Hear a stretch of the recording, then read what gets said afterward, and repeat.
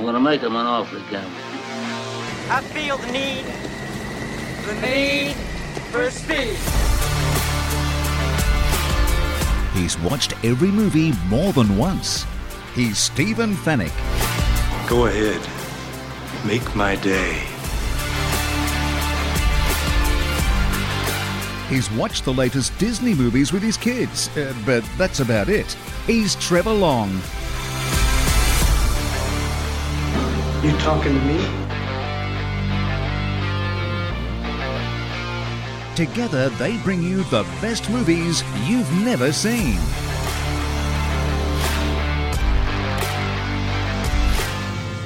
I will look for you. I will find you. And I will kill you. Rent, buy or stream the latest and greatest movies on Fetch. Watch on a big screen Hisense TV.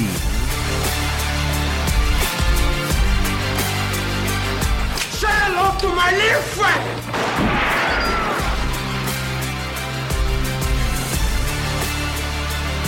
The best movies you've never seen. The first rule of Fight Club is you do not talk about Fight Club. With Stephen Fennick and Trevor Long. This is the captain. Brace for impact. You're listening to the best movies you've never seen. Welcome to our latest episode. My name is Stephen Fennick. I'm a dead set movie nerd. We're covering Jaws today, which is an all-time favourite. But my offsider, Trevor Long, has never seen this film, and I'm very happy that he's finally got around to it. Trevor, welcome. You are a movie narc in many ways because you know too much, you've seen too many, and you've seen them too many times. And I am just a boring human who's being slowly introduced to the real world of entertainment. Well, I'm glad that you finally got to see this movie. It only came out in 1975. Were you born? No. Was that what year were you born? 76. You were like 20 by now. Yeah, I wasn't. I was actually 7, but that's okay. It was released in the summer of 1975, the American summer of 1975, directed by, of course, the great man Steven Spielberg, based on the Peter Benchley bestseller, which I have read. And this is a movie, let's just say, and this will become apparent later when we talk about it, it benefited, right? Listen to this. It benefited from its delays and production issues. It benefited from this. So you will find out why a little bit later. So you had not seen this movie. You knew of it, you knew this, you knew that, but you'd never seen this start to finish. No. So this is one of those shows that is so iconic, you can't not know of it. It's also so iconic, you can't not have seen many, many scenes from it. So there's certainly things, I'll be honest, like the ending of this was spoiled for me because that's a scene I've seen, right? Many, many times. But that did not at all spoil the movie for me because really I didn't know much else. You know, I knew it was a shark movie. I knew it was bad. There was shark attacks and there must have been some hunt. That's what I gotten from that, essentially that last scene, which is pretty much iconic. Yeah. So aware of it, but not really. This is one of those ones where I'm aware of and I could, probably answer the key questions, but have no idea of the core storyline. Yeah. Such an iconic movie. So many moments in this movie. Mate, I could have put together like 50 bits of audio for this. There's so many cool parts of this movie, very iconic scenes. But the overall reaction, okay, so this movie was supposed to be released at Christmas 1974. Okay. So here's this film that they're shooting at Martha's Vineyard, which is supposed to be the fictitious place, Amity Island. And shooting on water is never easy. So it was a lengthy delays on shooting. They were supposed to shoot for 55 days, blew out to 159 days.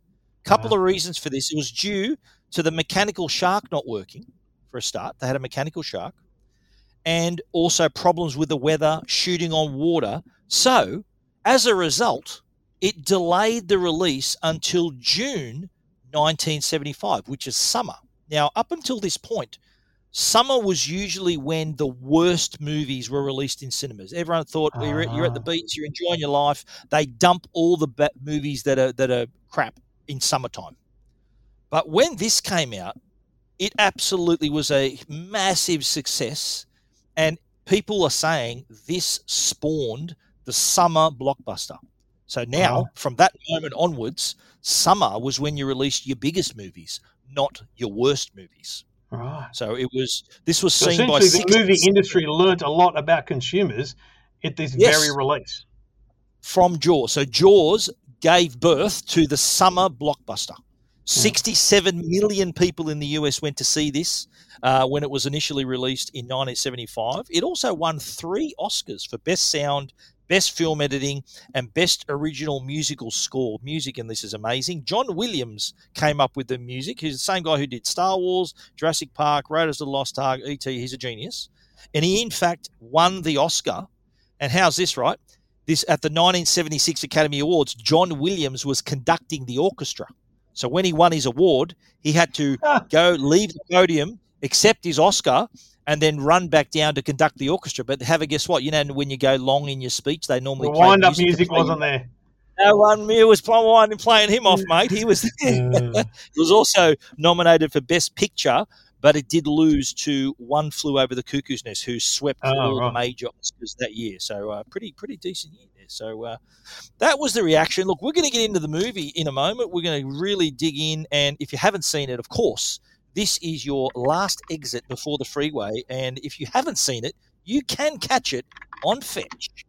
And Fetch are great sponsors of the best movies you've never seen, and all because that's the best place to watch movies. We have the Fetch box set up so that, like me, you can just ask for Jaws. I didn't have to type it. I just used my voice to search for Jaws using the voice remote, and it came up with the movie store and allowed me to either rent or buy. And this movie is one I chose to buy because it's clearly an iconic movie. I was pretty confident I would enjoy it. And it's one I want to have in my Fetch library. So that now sits in a very easy to access. I don't need to ever search for that again. I can just go into Fetch and look up My Stuff, which is a whole category which shows me all of my catch-up TV, the things that I've bought and the movies that I've rented that are still available to watch. So I can find Jaws again really easy. When you're looking for movies, you see the Rotten Tomato ratings and critic reviews right on screen, so you can judge what movie might be right for you to watch this night with your family or on your own. So, yep, all easy and all straightforward on a Fetch box. You can get a Fetch at your major retailer or via your internet provider if they make them available. So ring your internet provider and say, have you got Fetch? Alrighty, if you're still with us, we're about to dive in. Get it? Trying to come up with something funny there, mate. Make sure you don't bite off more than you can chew here, Stephen. Love it, righto. Well, okay, so now, if you're still with us, we're going to really get into the film now. And now, Trevor, you've seen it now. So what were your impressions after your first time watch? So I think people by now probably realise I judge movies on a couple of things, storyline and essentially the believability of the shoot. Yep. And I was nervous about this because I've seen the Mechanical Shark at Universal Studios. I'd seen, I think, documentaries or bits about the Mechanical Sharks. I was quite worried that it was going to be less than believable as a shoot. But from a technical perspective, given the age of it, it is unbelievable how well this is shot, how real it looks, to the point where I kind of looked up there's an Aussie or two Aussies at the end of it that are credited with a lot of the underwater footage, and I'm like, wow, that's amazing. Yes. These guys, Ron and Valerie Taylor. Yeah, you'll probably talk about that them later. Yeah. So technically, I thought it was just so well done. It was a great shoot, and mate, the story was great because you think, how are they going to? Like halfway through the movie, I'm thinking, okay, so there's going to be like 1 million people bitten to death here, but it was so well kind of dragged out. Do you know what I mean? Like it's a pretty compressed story if you look at it as holiday town, shark attack, worst time of the season to have a shark attack. We've got to catch the shark. It's actually not a complex story, but little scenes which we'll talk about are so well drawn out. I loved it. I really, really enjoyed it. characters are well drawn out too, and that's something that Steven Spielberg, sort of hallmark of his films, is that his characters are well defined, and he's just got a great eye. All his shots, and we'll talk about sort of some of the sort of tricks that he used in the movie. But I think it's a movie that's held up really well in the time. Yeah. It hasn't aged too much. It's like this is what, a 46-year-old movie. It's held up pretty nicely in the time. Still delivers on the story and the storyline. And even though, look, let's face it, the shark looked pretty crappy, but it's still. I didn't think it did. The I thought it believability was still there. Yeah, it was still. I thought the shark looked great given everything I'm glad available at the time and even now. I'm glad you think that. So, what's your tweet? Is this you don't bother going back in the water? What's your tweet going to be? For this one? I think my tweet here is: you know, Jaws is iconic, whether you've seen it before or not. It's absolutely worth a watch again, though I'm never going to the beach again. Yeah, it's not a good ad for a beach holiday, is it? No, I'm not sure I want my kids to see this. Oh yeah, maybe when they're a bit older, maybe. But I saw this in the cinema when it came out. I was only a little kid. It was I saw it in the State Theatre, and the State Theatre in Market Street. Wow. Massive buzz about it. I've also read the book, and we're going to go through later on. There's lots of differences in the book from what was in the book to what we saw on the screen, but which we'll get into a little bit later. Let's talk casting call. The star of the show, of course, was Roy Scheider, who played Martin Brody. He was best known before this for The French Connection, was his big starring role. He actually came back for Jaws 2, which I reckon isn't a bad movie. Jaws 2, not bad. Jaws 3 onwards, rubbish. So forget those. Jaws 2, worth a watch. Robert Shaw plays Quint, who was he was in The Sting. He was actually the one being stung in that movie. And he was also the villain in From Russia with Love, starring opposite Sean Connery. Richard Dreyfuss, who plays Hooper, he was recommended by George Lucas, who used him in American Graffiti. There's a little bit of trivia about George Lucas later on that I'll tell you about in this movie as well. But here's the thing about Richard Dreyfuss. I heard in an interview, he initially turned this film down. Spielberg offered him the role. He said, nah, you know what, it's on water. I don't want to do it. He then went to the premiere of his film at the time, which was a bit of a bomb. He crawled back and asked Spielberg if that role was still available. He felt that movie was that bad. He needed to get a job, so he basically begged for the part, which was still available, and he did give him the part, and it turned out to be a pretty cracking role for him, and one of his best known roles, I think. So we're about to roll into the memorable scenes, but we're going to hear also from our great sponsor, Hisense. Hisense is the if you're after a big screen TV, then it's go big or go home, isn't it, with your TV nowadays? And Hisense has a range of TVs up to 85 inches. So they've got their ULED TVs, mini LED TVs, and are in a range of sizes up to 85 inches. They have their full array local dimming, quantum dot color, and if you're a gamer, there's also features there to allow you to play the latest console games in high quality. But if you're like us, it's the movies that you're going to be watching on this big screen, and Hisense can really cater for you, especially if you're looking to get a 65, 75, or look, just do it. Get an 85. Go big. Do it. My wife agreed, so can yours.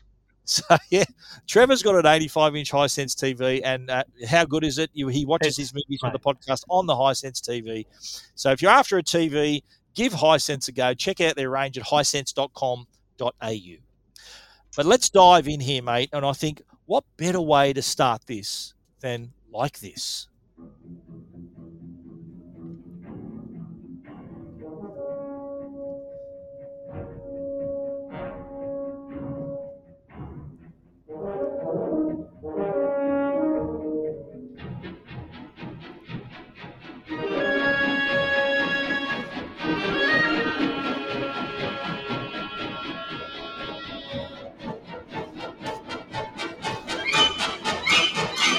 Hey. Very well done.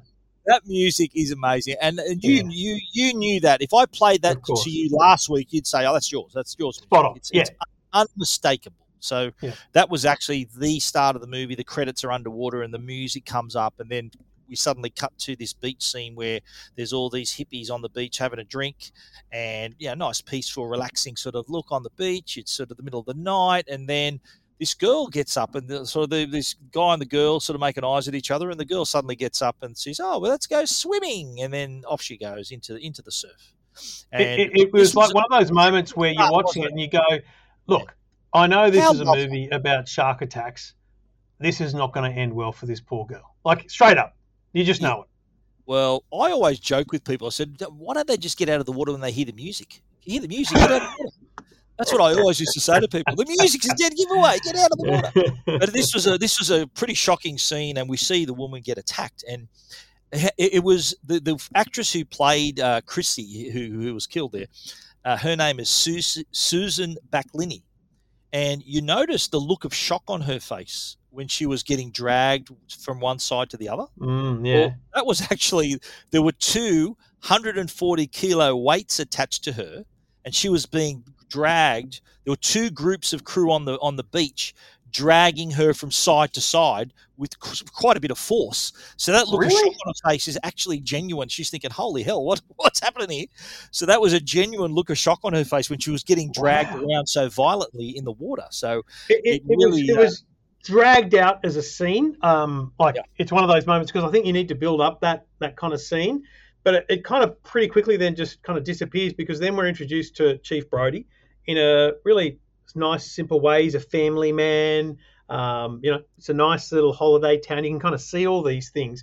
But, this controversy is very clear early on that, a girl's remains is found. The shock on his face when he sees it on the beach. There's this conversation with the medical examiner, because he's sitting in his office writing up the report. This is crazy. His assistant picks up the phone. He talks to the medical examiner and he types this. I thought this was really well shot. He types shark attack as the cause of death into the incident report. Very well done. And he also then asked his deputy to start making the beach close signs. Yeah. And so he'd already made the decision to close the beaches. But then Mayor Vaughan had something to say about that. I don't think you appreciate the gut reaction people have to these things. Harry, I appreciate it. I'm just reacting to what I was told. Martin, it's all psychological. You yell barracuda. Everybody says, huh? What? You yell shark. We've got a panic on our hands on the 4th of July. So it was made quite obvious in that scene that the medical examiner who was on that little skiff taking the car across the water, he said, "Oh no, it could have been a boating accident." He goes, "That's not what you said before." And so they're backtracking. The mayor's obviously, he's terrified that this it's a summer town and they need the beaches, they need it all to be open. And Brody relents. So the next scene we see is him on the beach. He's sitting there trying to keep an eye on things, and people are swimming as they go about their business. His wife is there. He's there. They're talking about how, you never go in the water, and people are coming up to him, and he's trying to keep focusing on the water and to see what's happening. And you see the guy. Did you notice the guy playing with his dog on the beach? And he's throwing the stick out to the dog. The dog gets it, comes back. This whole scene to me is brilliant. Not just cinematography, it's brilliant directing, because all I'm thinking is, who's dying here? Is it the big fat woman laying out there? Is it the little kid that runs in? Is it the dog? Is it you've just, and they drag it out, mate. It's like, we're going to zoom in on this person again. We're going to zoom in on this person again. And you'd be sitting there in the theater thinking, oh no, it's going to be him. Oh no. It was excellent. I loved it. I'm thinking, it's definitely going to be the woman. Like, that's what I said. No, that's going to be her for sure. Well, first it was the dog. The dog disappears. Remember, he's saying "Pippet, Pippet," and you just see the bit of wood just floating there. No dog. And then we see. Remember, there was this little scene where Alex, the kidnapper, the young boy, asks, "He goes, Mama, can I go back in the water?" And he goes, "Can I get my board?" Yeah. He gets his surf mat out. He zips out there.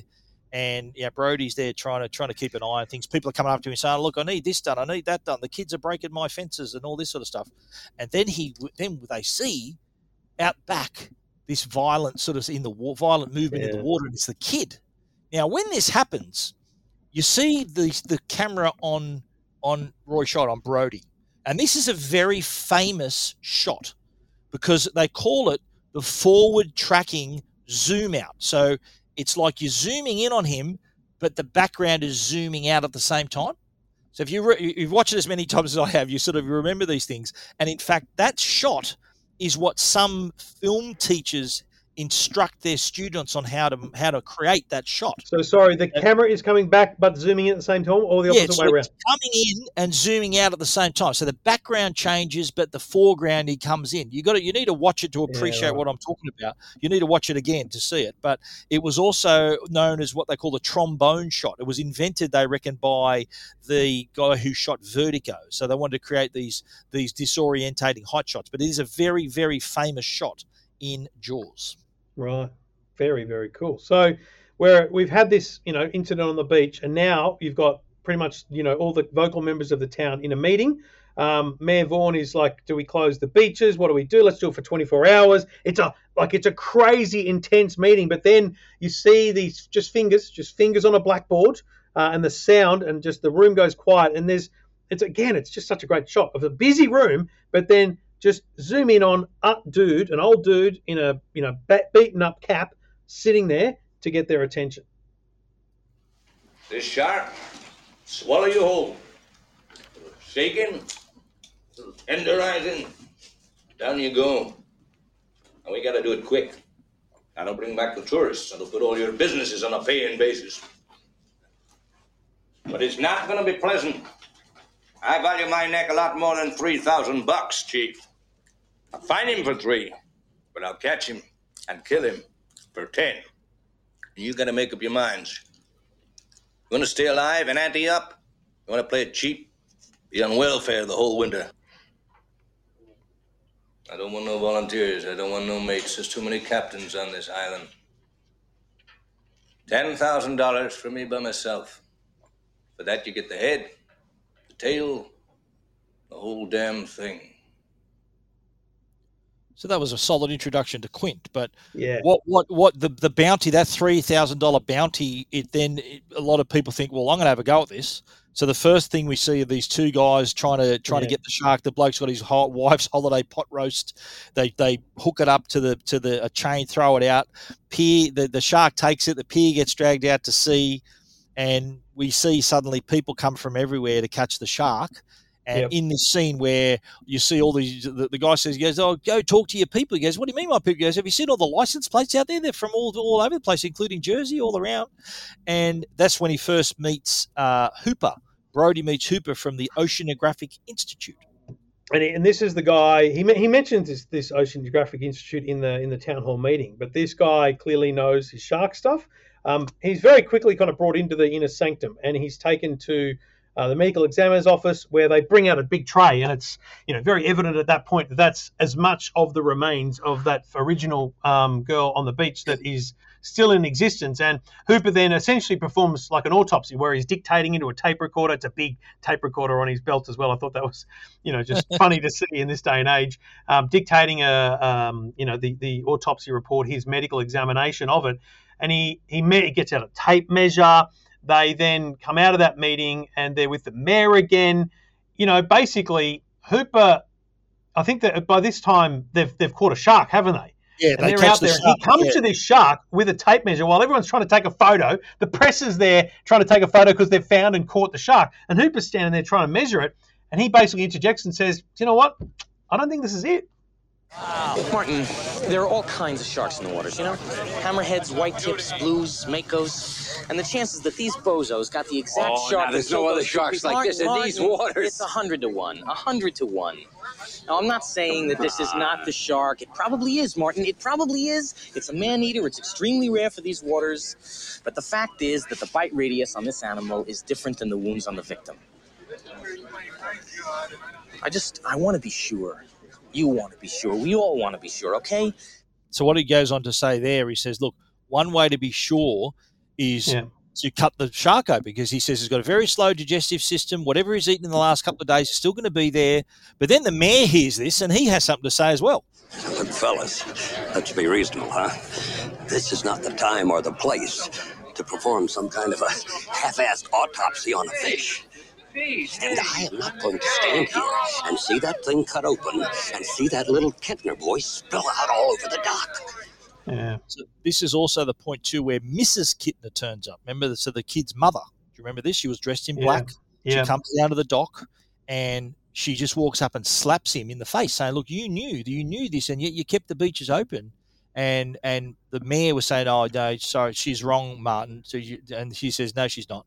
We should have shut the beaches." And Roy because at that point, right, people in town didn't know that there'd been another attack and that they knew about it, and therefore they could have prevented the young boys. Yeah, that's right. But Roy Scheider, that was a real slap in the face, by the way. Roy Scheider said in an interview that when the actress, her name was Lee Fierro, she played Mrs. Kittner, she smacked him in the face. She was actually hitting him each of those takes. She said she couldn't fake a slap. So Roy Scheider said, "Well, let me have it."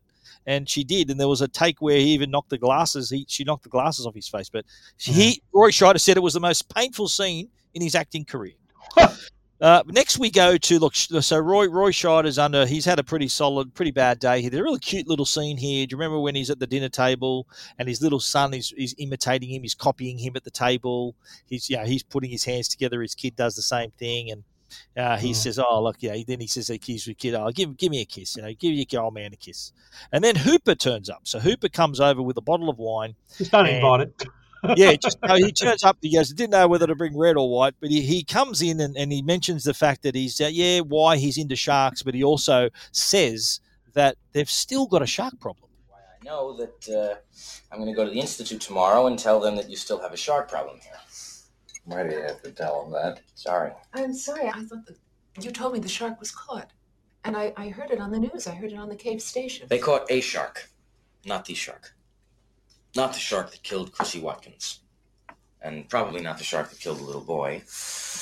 Which I wanted to prove today by cutting the shark open. But you want to let that breathe for nothing. So the best bit about this scene, mate, can I just say is he pours the wine into 2 wine glasses and a tumbler, like a proper cup. He fills up his own tumbler and gives a little splash to his wife and a splash to her. This is if you can't imagine it, it's 2 wine glasses and a kid's cup, like a proper tall glass, and it's like he's just going to have this wine. Like it either shows that he's not a wine man or he's going all in on the drink tonight. But from there they decide, let's go cut open the shark. So they head down to they find the shark. Yeah. They find that there's nothing, that this is not the shark. So there was he pulls out some fish and a number plate and all these things that obviously not the real shark. They go out to sea, don't they? He goes on. He says, "Look, he's a night feeder. Let's get out on the water." And they go out and they find Ben Gardner's boat. And he goes, "Look, I'm going to go dive down here. I'm going to check the hull." Now, did this little scene?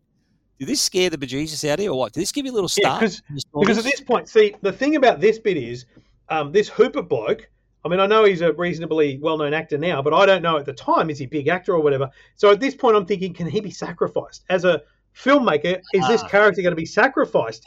Getting in, seeing stuff, and this is the end of him, and then the bloody cop's got to go back into town and take over this whole thing. So it might, at this point, I'm thinking it's all over for this guy. But he checks the hull, and then Ben Gardner's head pops out. Oh, he's thinking, "Oh my God!" Just a bit of trivia there. That scene where Ben Gardner's head pops out. When they originally filmed that in Martha's Vineyard, Spielberg wasn't happy with the fright that you get out of it. He decided to refilm that in his film editor Verna Fields in her backyard swimming pool.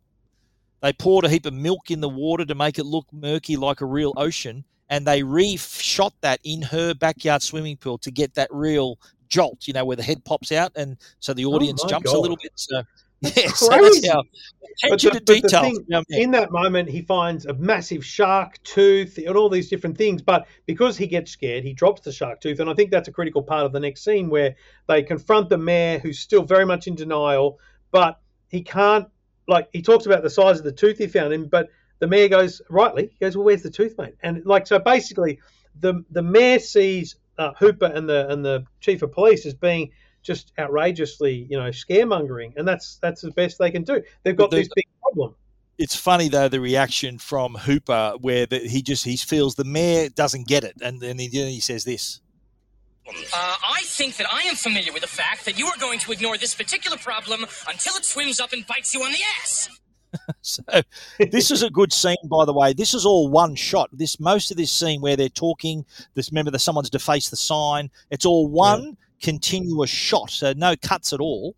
And there was a lot of information shared in that scene too. So where he's talking about that, he explains what the shark. He goes, look, the shark, it's a perfect engine. All it does is swim and eat and make little sharks. It's a wonder of evolution. And they're talking about we've got to cut off its food supply. But you know what? The mayor is still very much wanting to keep the beaches open. Larry, if you make an effort today, we might be able to save August. August? For Christ's sake, tomorrow's the 4th of July, and we will be open for business. It's going to be one of the best summers we've ever had.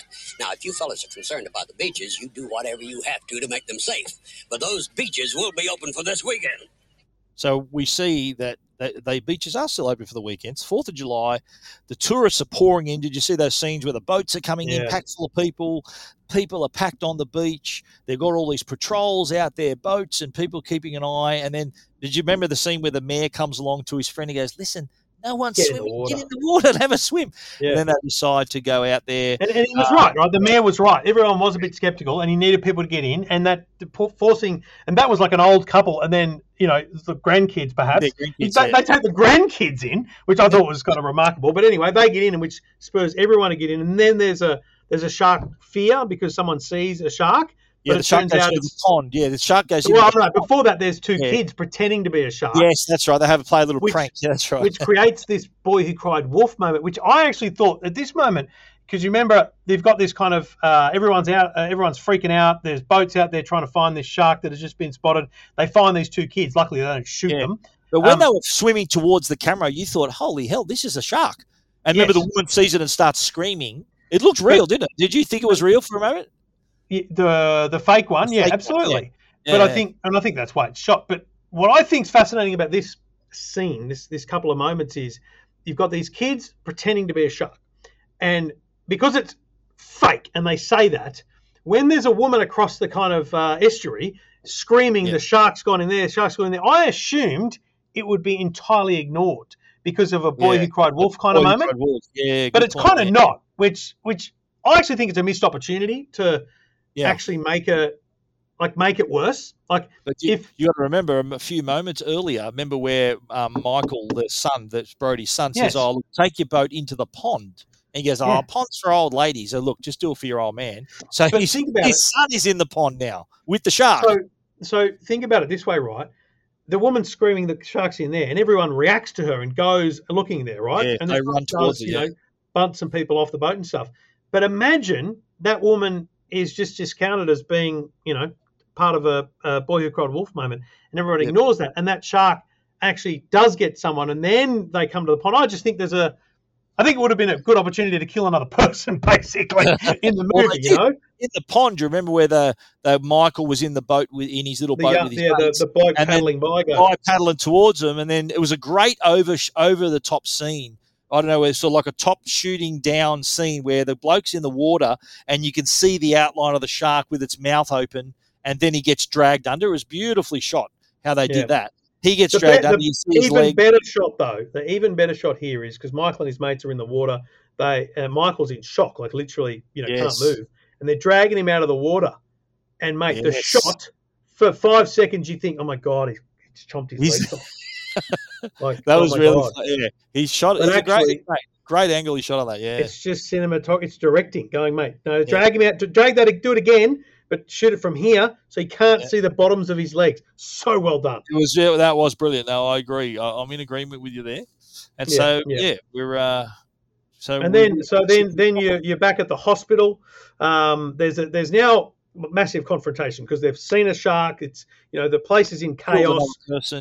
The mayor is freaking out, and I think he describes him as the mayor of Sharktown. Yeah, he goes, "You're the mayor of Sharktown now. We've got to do something." And he says, "Look, we've got to get Quint now to kill the shark." And this is where they go out and they meet Quint. Yeah, they say, "We meet him for the first time," because we'd already met Quint before, remember? And they said, "Right, we're going to take you up on your offer. Let's do this."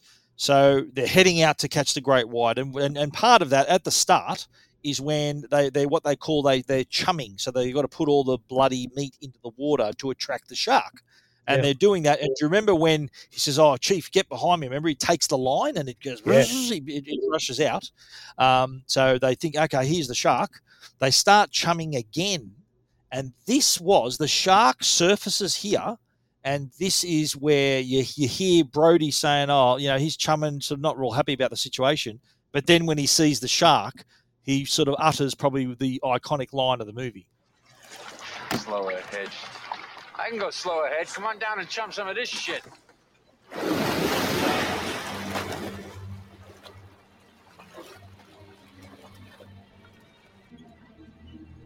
You're going to need a bigger boat. Now, did you know that? You knew that line, didn't you? Did you know that from this movie? I've heard that either in ads or other places, but I had no idea that the origins of "we're going to need a bigger boat" is Jaws. Had no idea. Yeah. Well, it goes further than that. According to the writer, Carl Gottlieb was the co-writer of the script with Peter Benchley, who wrote the novel. He said that line was not in the script. That was ad-libbed by Roy Scheider. When he backed him, so he sees the shark and he backs. He sees the shark and he's speechless. It's an interesting moment because he doesn't scream. He doesn't, doesn't draw attention. In fact, to the point where the others may have missed the opportunity to see the shark because he doesn't exclaim. So essentially, he says that as he backs into the room. And that kind of says, well, this is a bigger shark than I ever imagined. So we're on this little boat, help us out here. But that was an amazing scene. And so there, we see now the shark is sort of playing with them a little bit, goes under the boat, circling the boat, and they start hooking up the barrels as well. Remember, they started shooting the barrels. It's interesting at this point because I don't know about you when you were 8, but at this point, I don't know, what are the barrels, like what are they doing? Are they trying to kill it? Barrel's trying to keep it to the surface. No, the barrel is so when tired. you see it first, you have no idea what's going on. Like, you're like, are these explosives? Like, what the hell do the barrels do? You realize probably 5 minutes later, you realize it's about tagging it and tracking it and knowing where it is. Yeah, because for it to dive with the barrels takes some effort. So having the more barrels on keep the surface. None of that is explained to you. That has to be learned by the viewer. You see, I think this is a funny thing about you coming at a movie for the 58th time. You kind of can know that. I assume that you know that. You kind of get to the point where the second barrel, it's actually the third barrel that they realise. By the time they get to the third barrel, that they realise it can't go under with that. And that was the point where I go, these barrels are more than just tracking. They're about trying to stop it in that sense. Do you know what I mean? Like, it's really fascinating to learn that. Hooper attached a little beacon to it as well, so he could track it. Remember, he had all the high-tech gear. And there was a really good shot of the boat in the distance. Yeah, you see the boat in the distance. You see the barrel sort of coming in, and you see the light being flashing on top of it. So hang on, the shark's back. Because at this point, aren't they? They're in the boat just having a drinking session, right? And it's this comparing kind of weird their scars. thing. Yeah, literally comparing their battle scars of life. And it's this weird thing because you're thinking, guys, shouldn't someone be on watch? I mean, you've hooked a massive shark. Shouldn't someone be on watch here? But also you realise that they could just be out at sea forever. And this thing is just, will they see it again? Because it's not hooked to the boat in any way at this point. No, it's just hooked to barrels. They're assuming they're going to see it again. It's a kind of fascinating thing and probably not realistic in that sense too.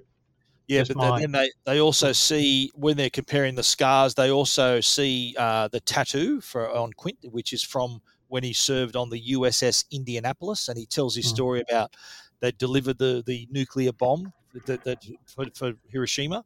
Yeah. And he goes, top secret. They couldn't be known that they were there. The boat was hit by a torpedo. They were in the water. And I'm assuming this is why he became a shark hunter, because of what happened. He describes all the victims from the sinking of the ship that were killed by sharks. But he just describes the sharks in an incredible way. You know the thing about a shark? He's got lifeless eyes, black eyes, like a doll's eyes. When he comes at you, he doesn't seem to be living until he bites you. And those black eyes roll over white, and then you hear that terrible high-pitched screaming.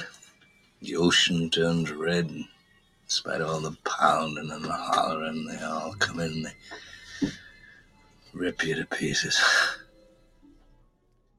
So that was a pretty dramatic He's got a story he great told. voice. It is incredible sort of how he characterizes the shark with the lifeless eyes and everything. But in the meantime, actually listening back to that is much more powerful than watching it in the movie, because not the best ad to go swimming, is it? It's not the best ad for tourism. Again, this goes to that whole watching things multiple times and hearing more. Like, I didn't hear him say the lifeless black eyes until it bites, the eyes roll back to white. You know, those kind of things, there's no way you're picking that up on the first watch. No, you do hang out for those things. That's why it's such a rewatchable movie, because of these little nuggets in it that it's just really just brilliant performance. Because it's at this moment then when they get a big clunk, because it's this is that moment where you do see it from a distance. The beacon's flashing. It hits the hull. You know, the hull's been pierced. They've got to both get the pump working and get the water out, but also deal with the fact that there's a massive shark now attacking the boat.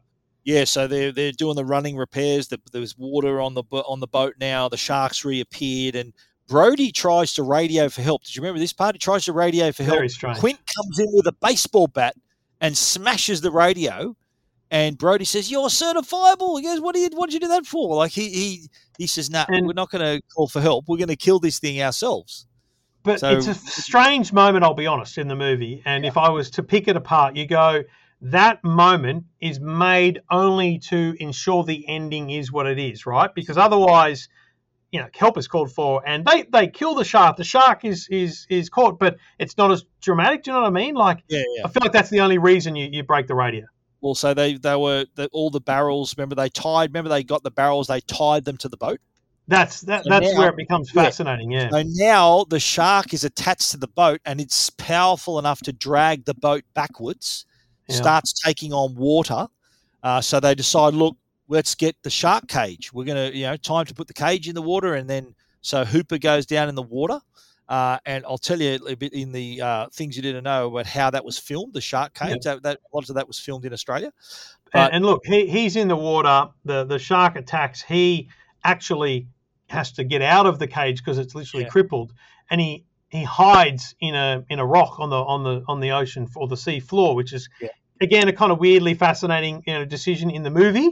And it's this point where it's all going down on the boat, right? The boat's half underwater. The back of the boat, Quint is trying to attack it, but actually gets taken into the jaws of the shark, which is kind of the most iconic scene there, isn't it? And this is the scene that I've seen. Like, I've seen clips of this in whatever method.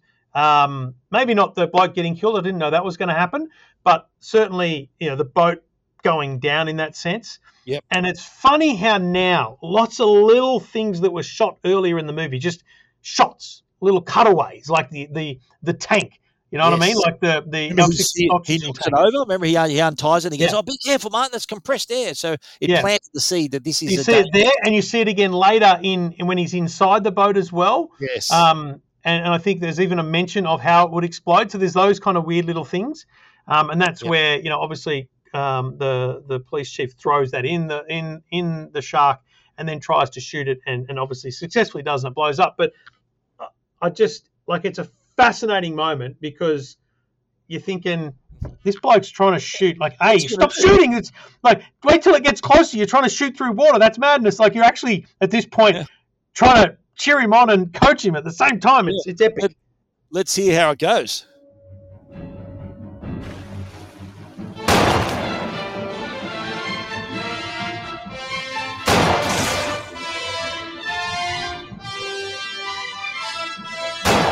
Blow up!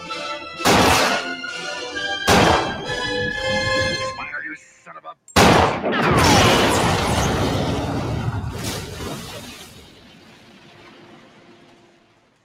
Did you hear him earlier say, "Blow up"? Blow up, yeah. He's egging it on like we are, which is smart. I think that's a good moment because that's what we're thinking. It's what he's thinking. It's epic. But so then what I find most fascinating is that's it. Yeah. Well, Hooper comes back to the surface. Remember, Hooper resurfaces. Hooper comes back and he finds that he's alive, but they don't need to go back to shore. They don't need to celebrate. You don't need all that in the movie. No. It's the last done. shot is them paddling to shore, and then a long shot of a long shot of the first beach that we see. So I just want to say, and I know this goes to your plot holes and stuff, but again, my only problem with that whole final scene is the boat didn't sink. I mean, we know how deep the water was because Hooper went down. It wasn't too deep. Yeah, you're right. It wasn't too deep. It had to have been deeper than the boat, though. So the boat should have sunk. Yeah, true. Or there might have been some air left in the boat. I don't know. It was no, mate. The boat would sink. Things, I guess. Oh. That's a plot hole. So did you catch some lines here, mate? There's some really cool lines here that this is one of my favourites, and we'll talk about in a sec. But do you remember the scene where he's on the beach and the old bloke gets out of the water? This is that scene. It's cold. We know all about you, Chief. You don't go in the water at all, do you? Some bad hat, Harry.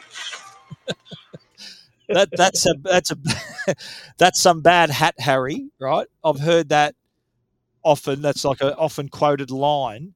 But get this right: the director, producer Bryan Singer. He's a famous director. He directed Bohemian Rhapsody, among other X-Men films. This is his favorite movie. He named his production company after that line. His company's called That's Some Bad Hat. It's called Bad Hat Harry Productions. So some of the movies you might have seen that he produced and some TV shows. I think House. If you watch to the end of the credits of some of these movies and TV shows, that you do see at the very end, that's some bad hat, Harry, as you hear that exactly. Yeah. Nice. Then the other one is, and this is more about the inflection or the delivery of the line, but it's about the tiger shark. What kind of a shark is it? Gee, I don't know. I think it's a macaw. Got a deep throat, Pratt. Yeah, but what kind? What kind of shark? It's a tiger shark. A what? A what? I love that. And that's the guy who 5 minutes later threatens to stick his head in the mouth of the shark and do all that. That was quite funny as well. I do like the scene when this line from Quint when Hooper gets out his shark cage. What do you got here? Portable shark or a monkey cage? Anti-shark cage. Anti-shark cage. You go inside the cage. Cage goes in the water. You go in the water. Shark's in the water. Our shark. Farewell and adieu to you, fair Spanish ladies. Farewell and adieu, you ladies. In other words, good luck with that. Yeah, that's just really such a great. I don't know what his normal accent is, but it's a great delivery. It's a great accent. It's a great kind of sea shanty moment. Love it. He's a really good actor, Robert Shaw, who played Quint. All right, we're going to move into the section, Trev. You kind of touched on this already. How did that happen and the plot holes here? Okay. Now, I've got a bit of audio for the plot holes. I'm going to start it with this, and then we'll talk about it.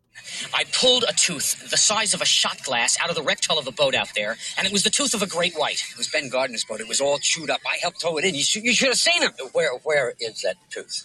Did you see it, Rod? No, I didn't see it. He dropped it. I had an accident. So the point of that scene, right, and you touched on it earlier, right? He says, where's this tooth? He doesn't believe him, right? That's right. What about Ben Gardner's head? How about showing Ben Gardner's headless body and the hull of his boat as proof that there's a shark? Did he not want to accept that either? He was hanging on this tooth. You're right. Because he says, the chief says, I towed the boat in, right? Yeah, you should have seen him. But he goes, you don't have this tooth. Ben Gardner, who's a famous fisherman, he's dead. His head's missing. So I thought that was rather odd. Now, fair point. You know that show Mythbusters? Have you heard of that show, Mythbusters? Yeah, mate, big fan. Mate, good. Oh, I'm a fan too. They dedicated an entire episode to busting myths in this movie. Okay, back in 2003. The first one was there was a scene that was cut out of it. It was a deleted scene, but he refers to the piano wire. So he doesn't use fishing line; he uses piano wire to catch the shark. And apparently, according to Mythbusters, piano wire does not have the tensile strength needed to be an adequate shark catching line. So that's number one. Okay. Number two, scuba tanks will not explode when you shoot them. Apparently, so that's myth number two busted right there. And they also had some questions about whether a shark can generate enough force to pull the boat backwards. That's kind of a little bit, sort of taking a little bit of license they were with biology right there. So let's move on to the things you might not know, Trev. So here we go. And you asked this question last week when we referred to Bruce, the Right. shark, the mechanical shark. Oh, yeah. I can confirm to you, Trev, that the shark in Finding Nemo was named Bruce as a homage to the mechanical shark's nickname. Oh, beautiful. It was named Bruce for that particular reason. Now, do you remember early on we talked about how the production delays, one of the things that stopped that really impacted the production was the fact that the shark never bloody worked when they wanted it to. Right. So what happened there? They tested the shark, the mechanical shark. There was 3 of them. They tested them in water before arriving in Martha's Vineyard where they filmed the movie, right? But the tests were done in fresh water in the Universal Studios tank, not in ocean water. So the salt totally screwed up with the shark's controls, which is why it was very rarely working. Now, the first day the model shark was deployed, it sank to the bottom of the ocean. And you did refer to the fact that it wasn't very deep. That helped them. So the water off Martha's Vineyard, I think, was like 30 feet, for quite a distance out to sea. It wasn't that deep, so that was helped them with their production. But here's what Spielberg was saying. He said, look, the first day the shark sank, so needed a lot of maintenance and didn't appear very terrifying, according to Steven Spielberg. He says, quote, I had no choice but to figure out how to tell the story without the shark. And he says that it's what we don't see that is truly frightening. I actually think that's a big key to the movie, is that, like, I thought to myself, you actually don't see the shark that much. You see its silhouette a few times. You get the sense of its power through it dragging that line and the barrels. You don't need to see it, which is, I think, also why it's believable, because so much of when you do see it, it's actually quite short, sharp moments. I thought it was good. Well, I'll tell you now, mate, the shark doesn't appear on screen until 1 hour and 21 minutes into the movie, and it's a 2-hour movie. So we'd already been 80 minutes in without seeing the shark. So remember when he was chumming and he sees it, got to get a bigger boat? That's the first time you actually see the shark. And in total, the shark in a 2-hour movie has just 4 minutes of screen time. So see how I was telling you at the start how the delays in production delayed it to summer, it was a hit. Now, this also, the shark not working properly, they had to think, right, how are we going to do this and still make it effective? And that actually played into that was in their favour, that you don't see the shark. So we see how the production delays and the production issues actually benefited this movie. Now, I told you there was 3 mechanical Bruces that were made, and 1 shark was open on the right, 1 shark was open on the left, the third was fully skinned. Each of them cost $250,000 at the time as well. I did tell you that the Finding Nemo shark was named Bruce for that very reason. Now, you know Steven Spielberg is good mates with George Lucas. George Lucas introduced Spielberg to Richard Dreyfuss. He said, look, you should use this bloke. I just use him in American Graffiti. He should be good for you. George Lucas visited Steven Spielberg on the set. He wanted to show him the mechanical shark. So what did George Lucas do? He stuck his head in the jaws, and as a joke, they clamped the jaws shut on George Lucas. Oh. But you remember I told you though that it wouldn't work all the time. Yeah. George Lucas was stuck in the jaws for 3 hours before they could get him out again. So the prank backfired. George Lucas was sitting inside the shark for 3 hours until they could pry the jaws open to let him free. Oh my God! So remember I told you that this was based on a book, the Peter Benchley novel. So book v movie, there's some pretty significant differences.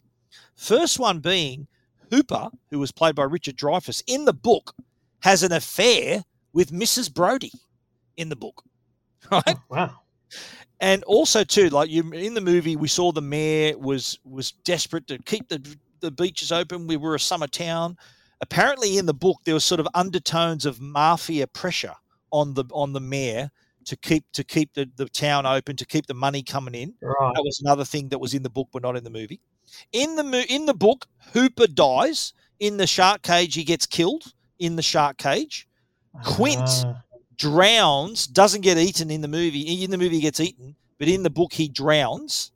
And the shark is killed in the book by being harpooned to death. They stab it to death rather than blowing it up. So that were the major differences. And Peter Benchley, who was the author of the book and the co-author of the screenplay, actually agreed that if you take all those backstories out, it is a better story flows a bit better without all the little subplots in it. So wow. Now, Robert Shaw, who played Quint, and Richard Dreyfuss apparently were not very friendly with each other. They couldn't stand each other, and that's why the tension in the scenes together is quite real. They just didn't like each other. So when they were acting opposite each other, that sort of those little bits of tension and hatred were real. So that helps, if it's real, it's real. It's pretty good. Now, remember we were talking about the shark cage, and you mentioned that you knew that Ron and Valerie Taylor shot many of the underwater scenes around the cage scene. Do you remember when he goes to the cage? They do that. They apparently shot that at Seal Rocks in Australia. The Seal Rocks off South Australia is where they shot it. Now, what they did with that to create scale, they shot it with a miniature cage. So the miniature cage, they had a little miniature figure in it as well to represent Hooper, and then the shark would appear gigantic next to it, right? So that's how they shot that. But while they were filming it, a real shark got entangled in the line. Did you notice the bit where the shark was sort of thrashing around on top of the cage? Yeah. That happened. It was like a happy accident. They got all that on film, and that footage was used in the movie as well. So it did pretty impressive. Now, during the filming, which was pretty fraught with problems, there was an issue where one of the boats from the crew actually sank. And what they did, there's a famous story where one of the guys, because they used to record the sound and the film separately, the film guy. It was the sound crew. They said, no, stuff everything. We're going to save the recording. And they actually held it above their head, saved the audio, but the film sank. So they lost the film in the water. But get this. They saved the film because even though it was submerged in seawater, they thought it was going to be ruined. But apparently, when you're processing it, the developing solution is saline. So the salt water didn't ruin it. They recovered. The film was flown to the lab. They didn't lose a single frame, even though it was in the water. Righto. Did you notice, Trev, when Hooper comes to Amity Island, the first person he bumps into is Ben Gardner. Remember the bloke whose head he finds? The fisherman, He goes, "G'day, how are you?" He goes, "Hello." He goes, "Hello back." Remember, he talks to him. That was Ben Gardner. So the bloke whose head he finds in the boat was the first person he meets on Amity Island. Second little did you notice, and you know what? I only picked this up in the last couple of viewings of the movie. There is the scene when they're singing, the shark hits the boat, they get back on deck.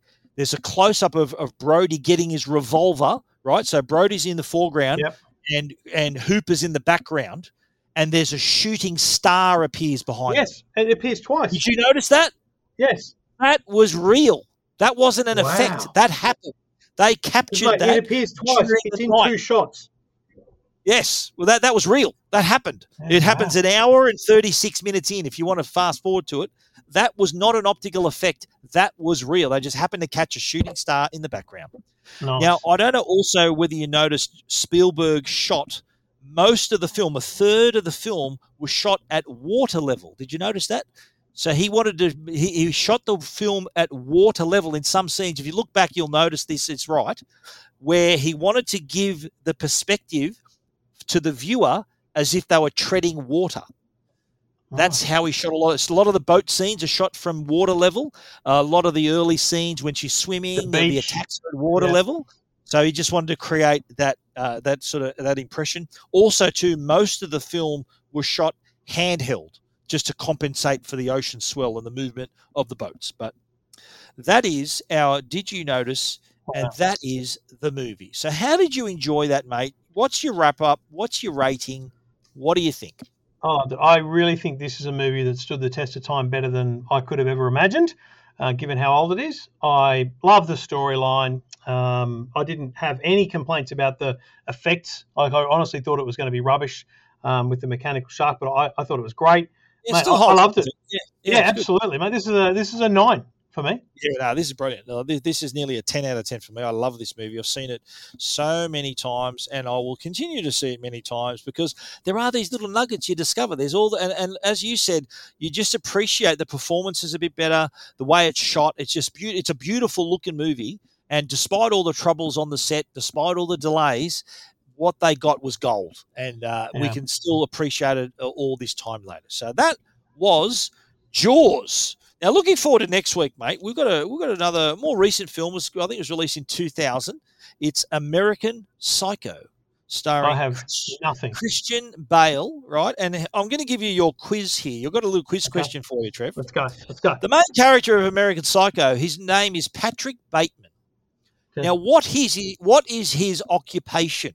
All right. Is he A, an actor, B, a banker, C, a cop, or D, a politician?